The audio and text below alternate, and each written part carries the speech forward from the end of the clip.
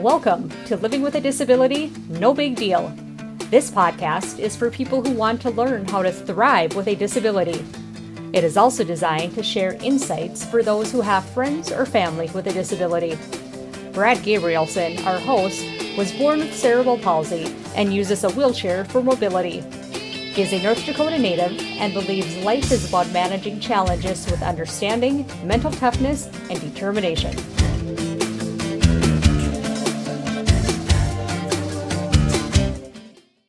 Another episode of Living with a Disability, No Big Deal podcast. This is Brad Gabrielson. My guest today is the one and only Greg Moe. How are you doing, Greg? Doing well, Brad. How are you? You said something about service dogs and veterans, huh?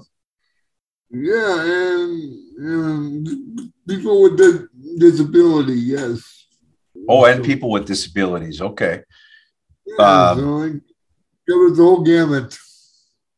Well, you have some experience, do you not, with service dogs and disability? Because number one, I guess you'd be considered disabled. And we kind of went over this before. You know, it's probably not the best word to use, disabled, but differently abled because of your cerebral palsy, born with it, lived with it all your life. Right. But not only that, but why don't you tell the folks before we begin, and we're going to get into this this article that I guess Fox News did an interview and posted an article about this service dogs and veterans. But why don't you get into a little bit of background that you have as far as service dogs go? What a service dog is, what's the difference between a service dog and, say, a therapy dog that goes into hospitals and things like that? Well, I've been involved with service dogs for quite a while. I mean, I studied at school back in the late 80s, Judd, North Dakota, and so with my service dog Bo, I got born in Columbus, Ohio, and he was able to pick things up for me that I would drop, like pop cans, and pull a pop without going through the aluminum, pick up change and stuff like that off the floor, open doors, turn on lights, different things like that. So they can perform a lot of activities. Now, are those activities typically catering to the type of individual that needs certain types of activities, or how does that work? Yes, it all depends upon the disability, and it also depends upon you have to go down to the training facility, so the dog is used to the recipient, and it takes about 10 to 14 days to do that. And they had to turn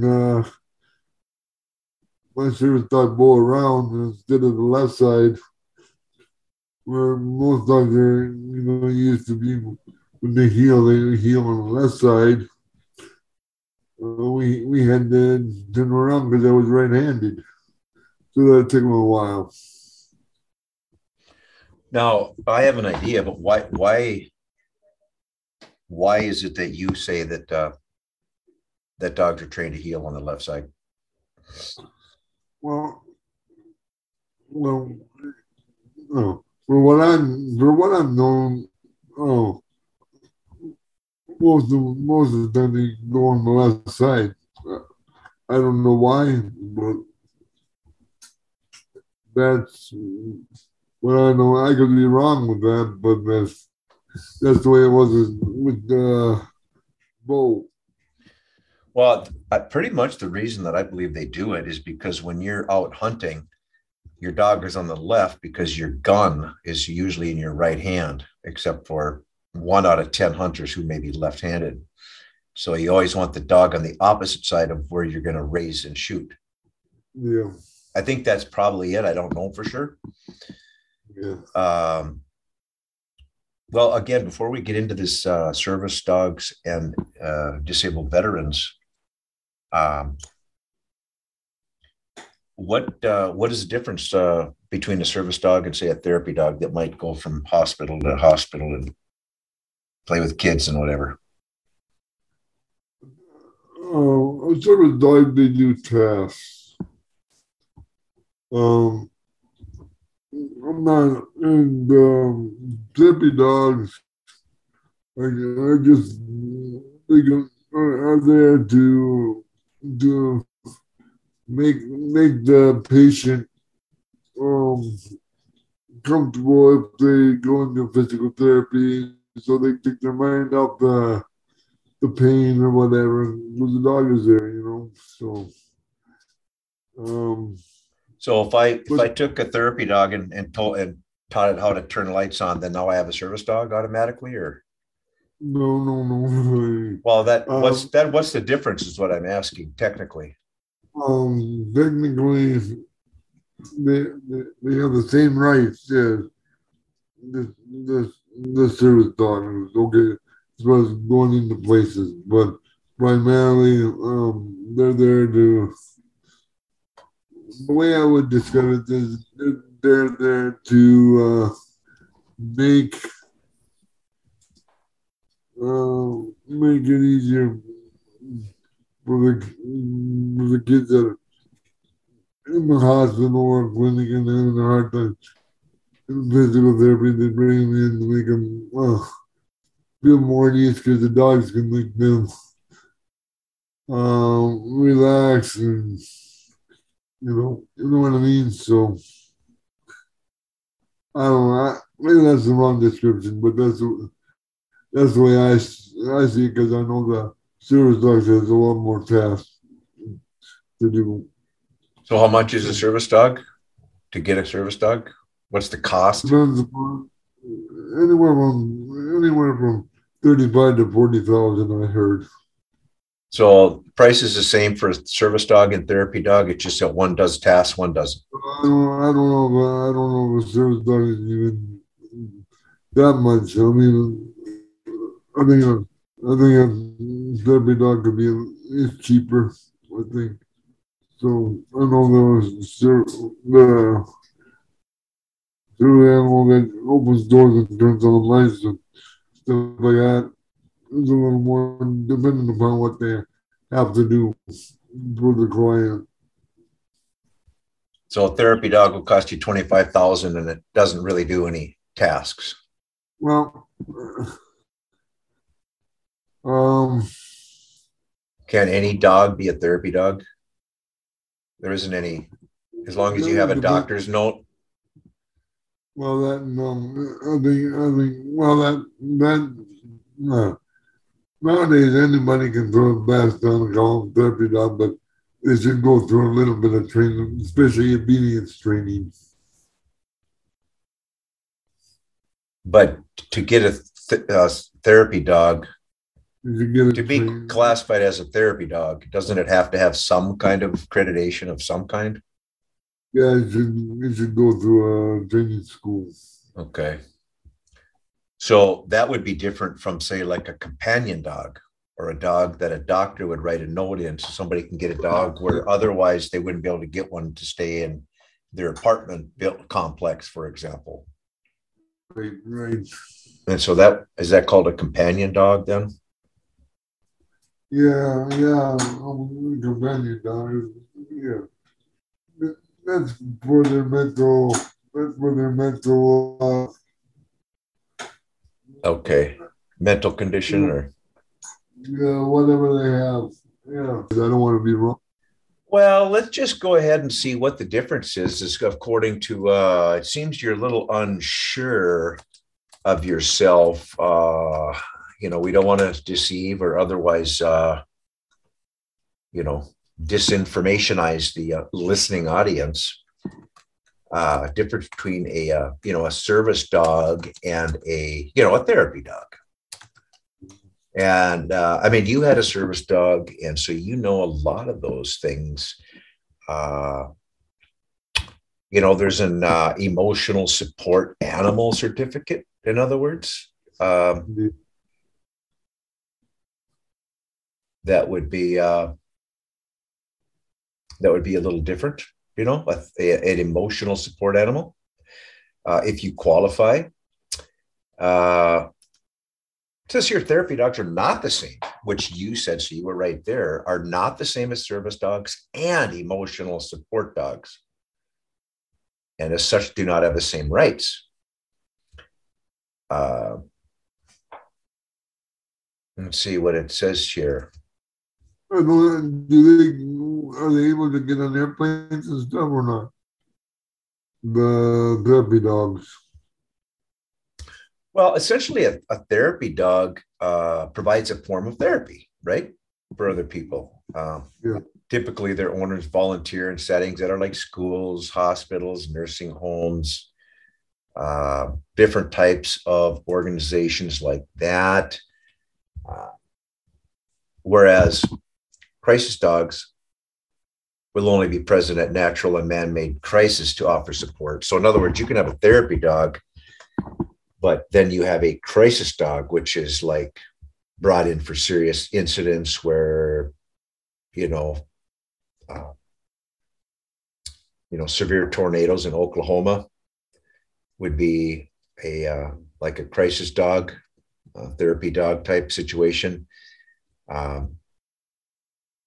Another example would be like the kind-hearted therapy dogs who were brought in to comfort those at the West Columbia disaster recovery after the flooding. But essentially, therapy dogs are not the same as service dogs. And therapy dogs go through training, like you said, right, to become certified. Actually, the trainer will try for the AKC, which is the American Kennel something title. Emotional support dogs, which we talked about, just to clarify, are emotional support dogs. In reality, really any animal can be an emotional support animal, but let's focus on dogs. Emotional support dogs, like it says, Brad, provide what? Comfort and support in the form of affection and companionship for any individual suffering from mental or emotional conditions. So you hit it when you said emotional, anxiety, depression, bipolar disorder, mood disorder, panic attacks, post-PTSD, suicidal thoughts and tendencies. Now, those dogs need to be prescribed to an individual by a doctor or a mental health professional for a condition that would otherwise keep the individual performing daily tasks. Now,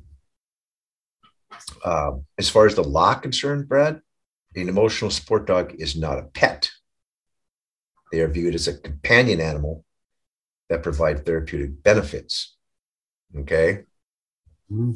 What does all that mean? It means that someone has a need someone has to need emotional support dog for a verifiable disability, as opposed to simply wanting a dog for companionship. Okay.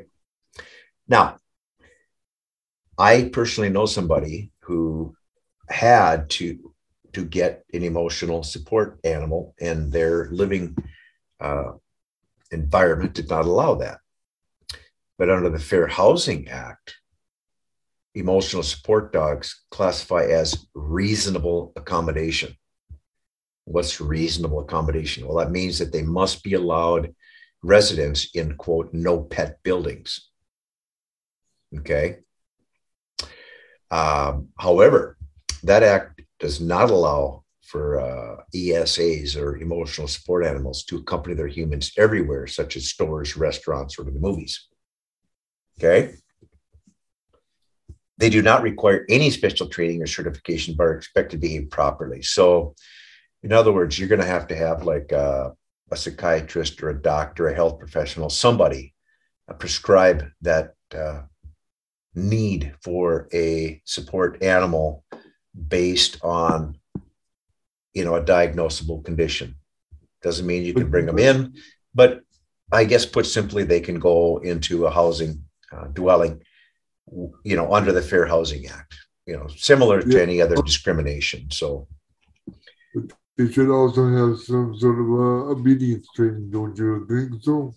Well, yeah, they should be able to, like it says, be able to behave in a, properly in all settings.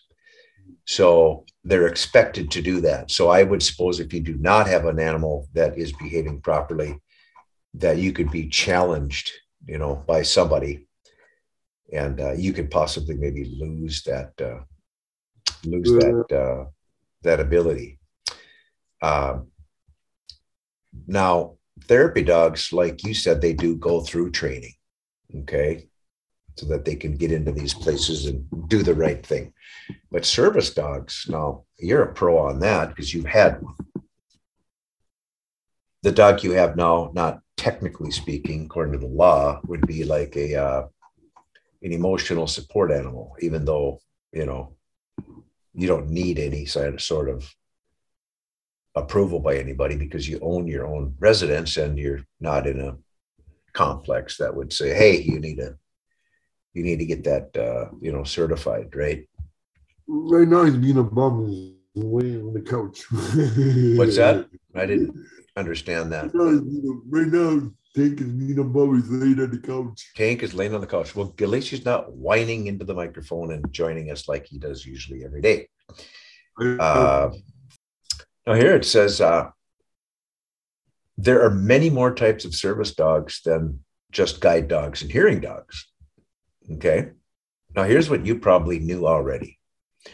Types of service dogs: guide dog, hearing dog, mobility assistance dog, seizure alert dog, hearing alert dog, diabetes alert dog, migraine alert dog. Very interesting. How do they know that? Narcolepsy alert dog, seizure response dog. So a seizure response dog would be different than a seizure alert dog that would alert you probably to a seizure. Psychiatric service dog, narcolepsy response dog, autism response dog. So how do they figure out that you're having a migraine? I suppose, I'm not sure, maybe the human body throws out pheromones and they can smell that. Wow. I'm not sure about that, but well, it has to be because if you've got, say, you've got a narcolepsy alert dog, and then you have a narcolepsy response dog. So I'm guessing that similar to the seizure alert and the seizure response, they have the ability to recognize and perhaps take proactive action or something of that nature. Fair statement, or? Yeah, I would say so. Do you think the same dog that the seizure alert dog and the seizure, what was the other one? Do you think that's seizure response? Seizure response. Do you think can one dog do both? You think? Oh, I would suppose, yeah. Don't you think? I think so too. Send the alert and then also make a response if there's something that needed to be done. Make sure they're in the same place. Yeah. So they don't hurt themselves. Yeah. Yep. Well, now that we've kind of clarified that and made it as clear as mud for the audience, let's go ahead and get into this story about service dogs helping veterans and children. Okay. All right. Now, there's an organization out there that, as you know, you've kind of read it as well, called the FOR, as in the number 4, 4 Paws for Ability organization. Kind of catchy, kind of creative, right? Four Paws. Right. Aims to take the dis out of the word disability by pairing canines and humans who need a friendly and furry assist. I'll just kind of describe it, and we can kind of go into the strengths and the pros and all the good things that are happening here. A nonprofit group that supports veterans and children with disabilities, Four Paws for Ability, was highlighted this morning during an uplifting segment on Monday's Fox and Friends. This group's mission is to enrich the lives of people with disabilities by placing life-changing, service dogs worldwide. So they're placing service animals, one service dog at a time. This group also, quote, envisions a world where people with disabilities can realize their full potential. They had a gal on there. Her name is Kelly Cam. She is the development director for Four Paws. It's actually been around since 1998. And since 1998, they've placed well over 1,500 dogs in total. So, I mean, that's a lot of dogs. You know, that's over 60 dogs a year. I have never heard of the organization, but it looks like this year alone, they placed well over 100 dogs with those who so badly need them and greatly cherish them. So I would imagine that this year they've placed more, perhaps because maybe because of the environment we're in. Do you think that might factor into it, or? I would think so. I think there's more depression. In the last couple of years,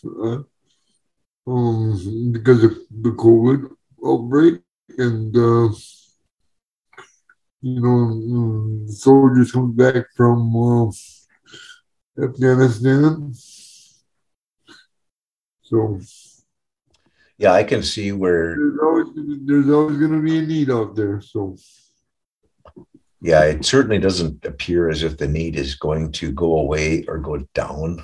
In kind of just looking at the industry itself, the people that need service dogs, disabilities ranging from emotional to birth defects to disease, every kind of disability that there is.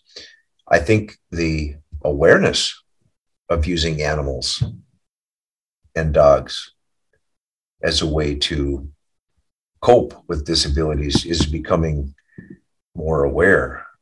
Do you think that's a fair statement? I mean, kind of looking at the whole, like mental health and emotional and depression is more coming to more aware. The service dogs, as far as helping out with the disability community, probably is becoming maybe more aware by people who need them. By veterans groups, by disability groups, by people who have disabilities. Yes, I do. I do believe that that's a fair assumption, yes. Here's a tweet that it shared here on Monday. 3 years ago, we met the most amazing support that our family has ever received. Gracie has helped her boys in ways that are unexplainable. Through a second cancer diagnosis, a fourth open heart surgery, and all that goes with it, Gracie has been by their side every step of the way. And here's a picture of a very pretty, very gentle looking, very laid back looking black mix of some kind on the couch with these two young boys who are probably, I'd say 10 and 13, something like that. Yeah, I would say so. Four Paws is probably similar to a lot of other organizations out there that do this. They detail 6 values for all who want to learn more and get involved in some way. Okay. They have the group has a website, Four Paws for Ability. The organization says of its words, 1, we make a lifetime commitment to ensure the well-being of every 4-paws dog we breed, train, and place. Number 2, developing the skills of our team members helps attract and maintain the best available talent. Number 3, we aim to maintain a large, dedicated, and well-trained volunteer base to support the success of every 4-paws dog. Number 4, we offer lifetime support for our 4-paws families and commitment to making our service dogs available to those who qualify by placing dogs tailored to their unique individual needs. Number 5, maintaining financial independence by being good stewards of our donor contributions enables our organization to make decisions in the best interest of our clients and the team members. And lastly, number 6, we educate our clients and community on the appropriate use of service dogs and the differences between service dogs, therapy dogs, and emotional support animals, as well as other working dogs. If I got this right, 4-paws is really aimed at service animals, I believe. Yes, that's what like. And so naturally, people are going to need to be educated about the difference between service dogs, therapy dogs, and emotional support animals. I've learned a lot right there today already. I knew an emotional support animal was a dog that was more or less not, I guess, strictly in the term, trained or certified or whatever, but had to have more or less a justifiable diagnosis or a prescription or something that would authorize them to have that animal. A therapy dog being something that would have training, might be titled or licensed, that would go into schools, hospitals, things like that. And then, of course, service dogs, like what you had with Bo, that would like perform certain tasks, if you will. I mean, remember that daughter of that one gal that we had on, was it, which one had the service dog? Was it the Born Without Eyes? Which one of them had a service dog that was? She had a service dog, and then we had that Mikey.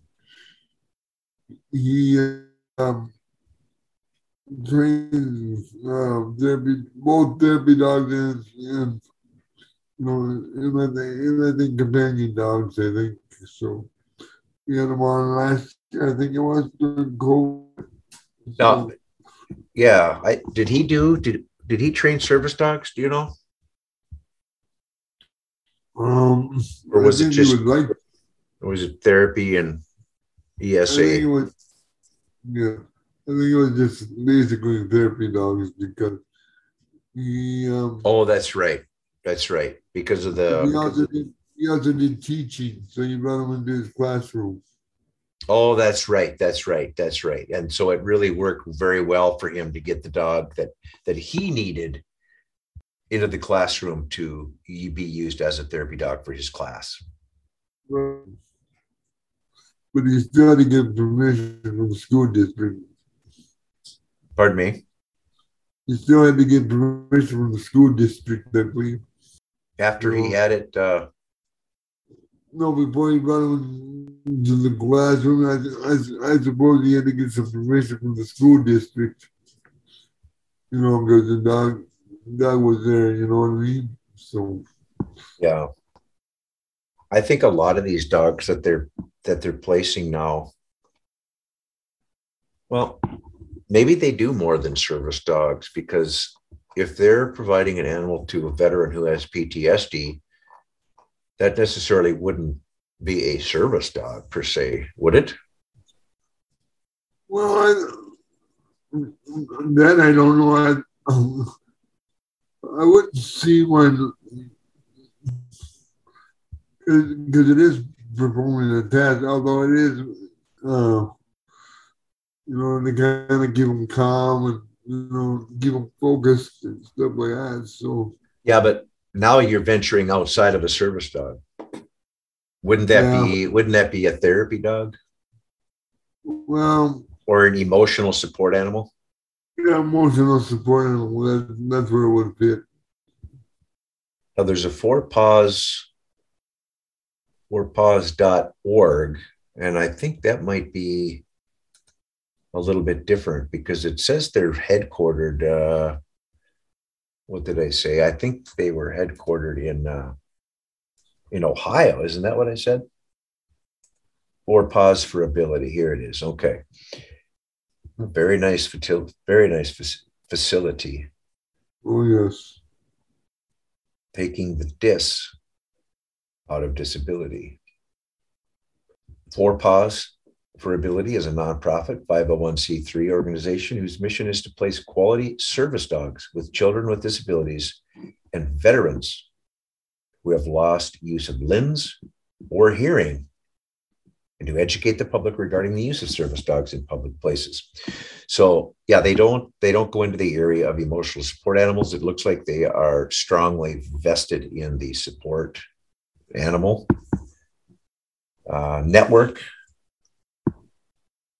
located in Ohio there. So, I mean, that's just a phenomenal story here. It looks like the background of this organization looks like way back in 1987, Brad. Can you see the screen here? Yep. You see this Four Paws website here? Yep. Okay. Her name is Karen. Back in 1987, I was a carefree young woman going to school to become a social worker. In addition to my full class schedule, I worked full-time in the field of developmentally disabilities. Like most college students, I existed on little sleep and was always tired. Looking back on that time, it was easy for me to see the progression of the disease. But at the time, I shrugged off the symptoms, blaming them on my full schedule. Slammed by myasthenia gravis. You ever heard of that? Yes. All of that changed when difficulty breathing became respiratory arrest. From that day forward, I began life journey far different from the one I envisioned in those early years. The disease hit hard and fast, quickly robbed me of my meaningful life. Long hospital stays were heavy on my relationship with others, and all but my closest friends disappeared from my life. In 1994, which was quite a few years later, she had been dealing with what was diagnosed as myasthenia gravis, a rare neuromuscular disease, for almost 7 years. Treatment had not been effective, and the disease hit again, robbing me of my will to live. A friend of mine tried to find an agency to place a service dog with me, but agency after agency turned us away. It seemed that these agencies, with their long waiting lists, had developed guidelines that often excluded those they deemed too disabled or not disabled enough. I spent much of my life at that time, respirator dependent. The responses from the agencies were always the same. There were others who had more ability than I, or others they felt their dogs would assist in reintegration into the community. Finally, one agency accepted my application and placed me on their waiting list. 18 months later, they called to tell me they had the match, and they sent a woman out to see what tasks the dog would learn. 2 weeks later, I received a letter in the mail. We are sorry, it said, but our agency guidelines prohibit the placement of service dogs with people who use ventilators. Why bother staying alive? Prior to the meeting, I had allowed myself to feel a little hope. It was exciting to think of a dog that could, at the very least, allow me some time alone, with the dog being able to accomplish many tasks being performed by my personal care assistants. In other words, I wouldn't need those as often. When that letter came, I gave up all hope. I'd often thought of ending my life. In fact, I had saved enough morphine to accomplish the task easily. When I looked at my life, all I could see was death, a long, slow death, with each day robbing me of some little pieces of ability I had the day before. I now refer to those times as the days of death. It saddens me that I lost such a large chunk of my life. I also see how lucky I was. I had a close friend who refused to watch me die. She dragged me from place to place, looking at puppies, trying desperately to get me to once more cling to life and find the courage to fight. I had no desire to get a puppy. I couldn't care for myself. How then could I train a puppy? I'm not sure what happened the wonderful day that my service dog entered my life. When I spotted him and he looked at me from the back of his pen, the magic began. I took that 30-pound black bundle of fur home and gave him the name Ben, my courage and friend. I did not jump right back into life, but with Ben supporting me, I inched closer and closer to life each day. As Ben grew, I faced new challenges. I learned quickly that very few agencies are willing to train an owned dog. An owned dog. Ben and I had been attending classes at the local dog training school, and he was quickly approaching the need for advanced service animal training. However, the club was helpful. Some of the volunteers worked with me, teaching me how to train the retrieval work. I applied to a dog training school in Columbus, Ohio, and they were willing to help. One of the student trainers worked with Ben and taught me to train him at home, and train we did. In 1996, I returned to work with Ben right at my side. With every day that passed, I gained more confidence in living with this disease. I know there is no cure, and I know my days are numbered. But with Ben, I began living each day and every day and not missing a second. As I grow spiritually strong and look back on those days I first respiratory arrested, I found certain sadness there. Each night as I watched Ben sleeping at my feet, I wondered how many others were there who needed the same miracles that Ben offered me. I wondered how many others were turned away because they didn't fit the service dog agency's criteria. So initially, she created Four Paws for Ability, Inc., with Ben at her side. He was there when I got the incorporation papers in the mail. He was there at the first board meeting when I looked at those 12 people who would help me make my dream a reality. He was at my side when I went to Children's Hospital to tell a 12-year-old child who'd had a spinal stroke that left her paralyzed that she would not be turned away because she was a child. Four Paws grows daily. She's got some testimonials here. One child with autism is now safe from dangers he might face when he wanders because patches can track him within minutes. She goes on to say, some other things, but quite a story. What do you think of that story, Brad, as far as the background on that organization and Karen? I liked it. It was very, very interesting. So, yep. So, yeah, she has a lot of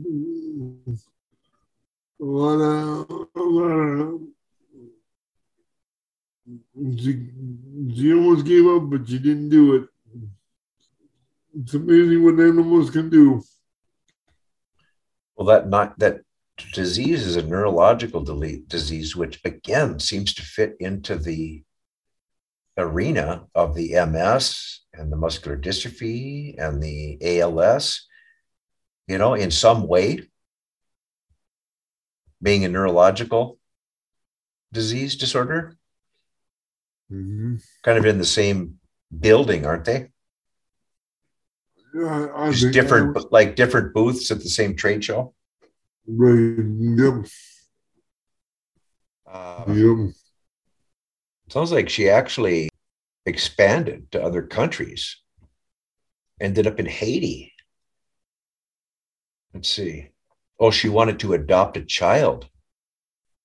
Got him in Bulgaria. They told me Bulgaria would not allow me a baby reference because of my disability. explained that the only reason they gave Aaron to me, her first one, was that my condition is that they felt no one else would want him. So she went and ended up and got Elijah in Haiti. I think this woman would be an excellent podcast candidate, don't you? 110%, yes. Do you think we should reach out to her? Yeah, I Okay. I think that would be an excellent. It looks like she has several kids that she has adopted that are challenged. Okay, today my older kids are grown. Aaron, Nerlandi, and Isaiah have their own homes and their own lives. Elijah, however, has autism, severe ADHD, and mental health issues. Living and learning with him every day has given me a whole new perspective on our family's lives. Nobody understands more than I do of the struggles they face every day. The looks from people in stores when their child is throwing things off the shelf, the frustration of having an almost adult child who needs supervision 24/7, the cameras throughout the house, the endless IEP meetings and calls from teachers, watching their kids, and fully understanding they have no friends as your heart breaks for them. It has renewed my conviction in how important it is to bring a service dog into homes like mine, to ease a parent's heart a little and to help a family cope. There is no question that service dogs change the lives of our partners, of their partners, and with the child placement, they change families too. You know, what we might want to do is, instead of emailing her, just giving them a call and seeing what the odds are of speaking with the founder. Yeah, we can do that. And I think not only with this podcast, but if we can get her on, what it might offer insight maybe to others who haven't even thought about getting a service dog in the past. Maybe they will be inspired to maybe look into getting a service dog or an emotional support animal or a therapy dog. I know when I got mine, it was the best thing for me at the time. Well, and what is the awareness in the disability community of the availability of dogs? You know, I mean, is it something widespread, or perhaps people will learn something? I think we should try to get it on. I'm going to go ahead and try to play this and see if it actually works here. So I grew up military. My dad was in the Army for 20 years. My parents retired from the military and moved to Ohio. So I followed them and finished my degree at Wright State. During the time I was finishing my degree, I developed a shortness of breath and actually subsequently diagnosed with muscular dystrophy. It affects my diaphragm and my breathing. At that time, I became very disabled, unable to really do anything in life, was kind of spending more time in the hospital than I actually was spending at home. Became very depressed. Wasn't sure where my life was going to go or if it was even going to go anywhere. At that time, somebody had suggested I get a service dog. And I tried for 2 years to get a service dog from an agency, and I couldn't figure out why they were turning me down. At that point, my only option was to give up or to try to find another way to get a service dog, which is what happened. So muscular dystrophy took away pretty much everything from me. And Ben, my service dog, pretty much gave everything back to me. And after getting him and training with him, I began to wonder about how many people were turned down like I was. Like, how many people wanted a service dog and people wrote them off like that. And the more I thought about it, the more I knew that that's what I wanted to do. And so Four Paws for Ability was founded in 1998 with my service dog, Ben, by my side. things started rolling. I got together a board of directors. We set a mission for Four Paws. The thing I found out early on was that if there were a lot of people like me, they gave up. They didn't keep looking, because although I was willing to work with these people, none of them were coming to me. What I did find out really quickly was that no service dog agency in the United States would place a fully working service dog with a child. And their whole premise was that children couldn't handle the dog. A child that can't push their wheelchair uses a wheelchair. A child that can't make an electric wheelchair go has a little joystick on the back for the parents. It's not like a medical device can't be controlled by somebody else. So we developed the 3-unit team in the United States, and the parent is the handler, and the child is the dog's partner, and they work as a 3-unit team. So when my website said, we will help people that others are turning away, it was parents that came to me. Initially, I thought, our placements would be local, but because there was nobody placing with children, we had people from everywhere approaching us. We have dogs now in every state except one, which is South Dakota. And I think maybe because their population is so small. But then we started to get requests from even further away. And we made our first outside of the United States placements in Canada. This place and this legacy is the most amazing thing that could ever have happened to me. I love telling people about Four Paws. I love bringing Four Paws magic to other people. And my favorite thing to do is to go to graduation, because our first graduations were like 2 or 3 dogs and just the family members that came. And now our graduations are huge. This room is stuffed full of people that touched that dog's life during his journey from being born to graduating as a service dog. So it's really, really cool that something that started in a itty bitty town in Ohio is so known worldwide. To have a dream that goes to that extent, if I died tomorrow, my life is complete. It's just fantastic.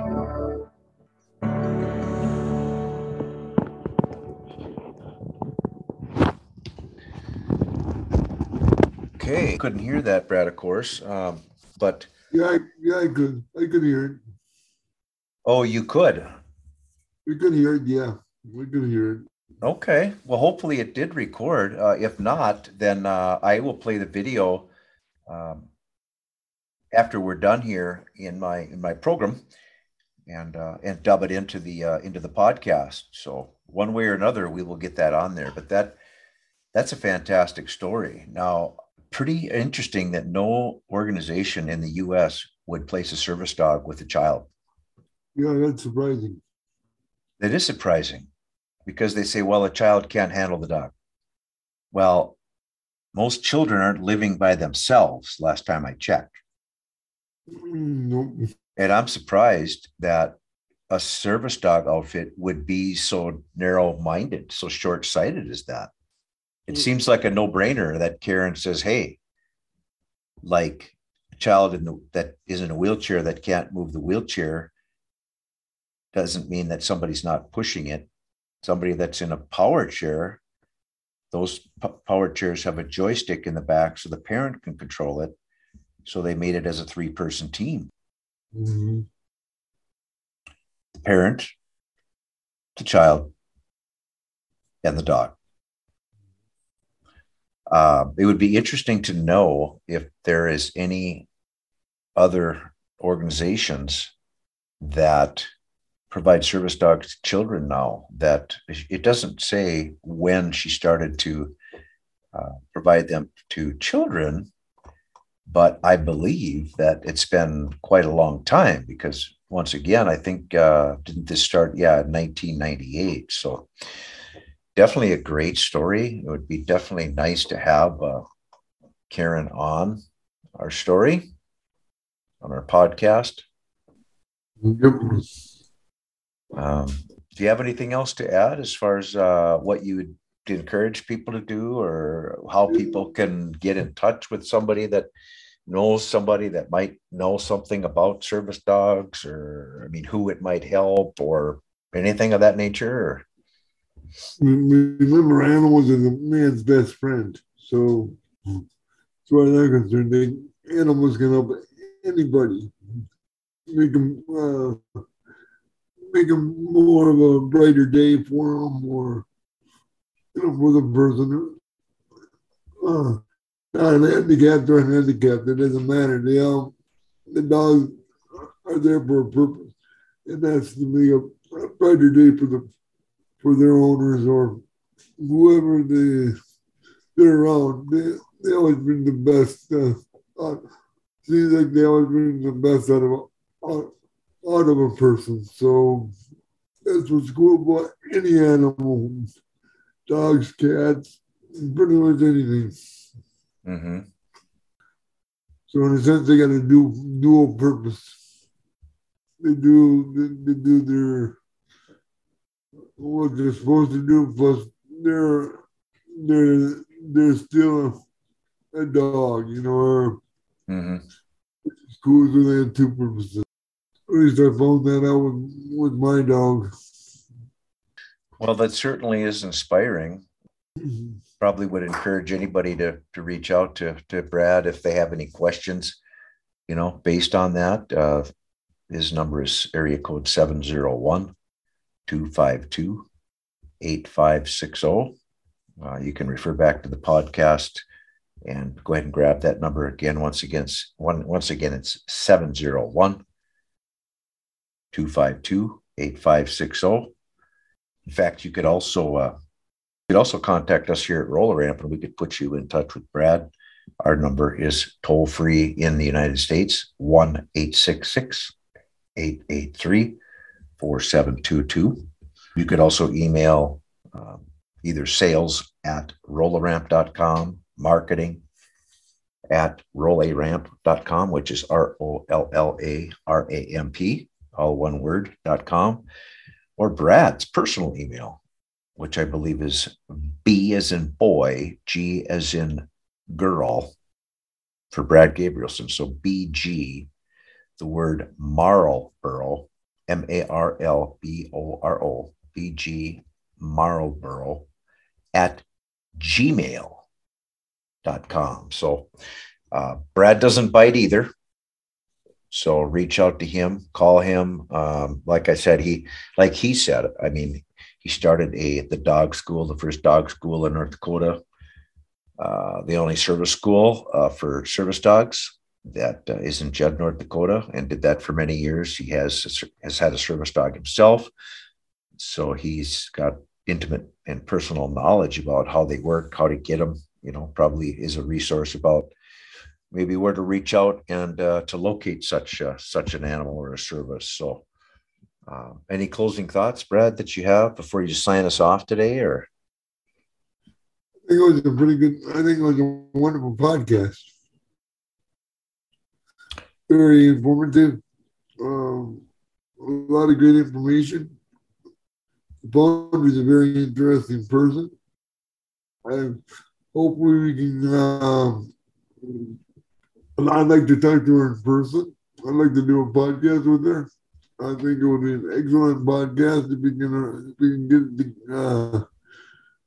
get her to agree to it.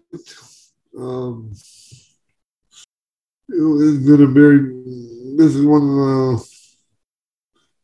the interesting articles here. So, yeah, it definitely is an interesting organization here. They have definitely grown since their days in 1998. So anyway, Brad, why don't you do the honors?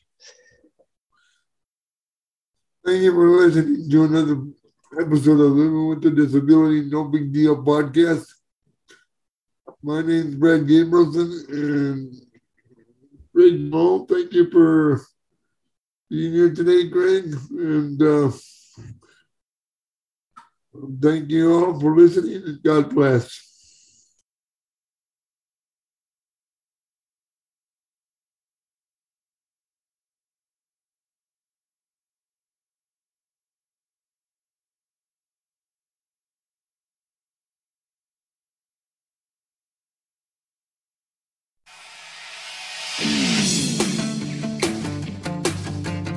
Thank you for listening to this episode of Living with a Disability, No Big Deal.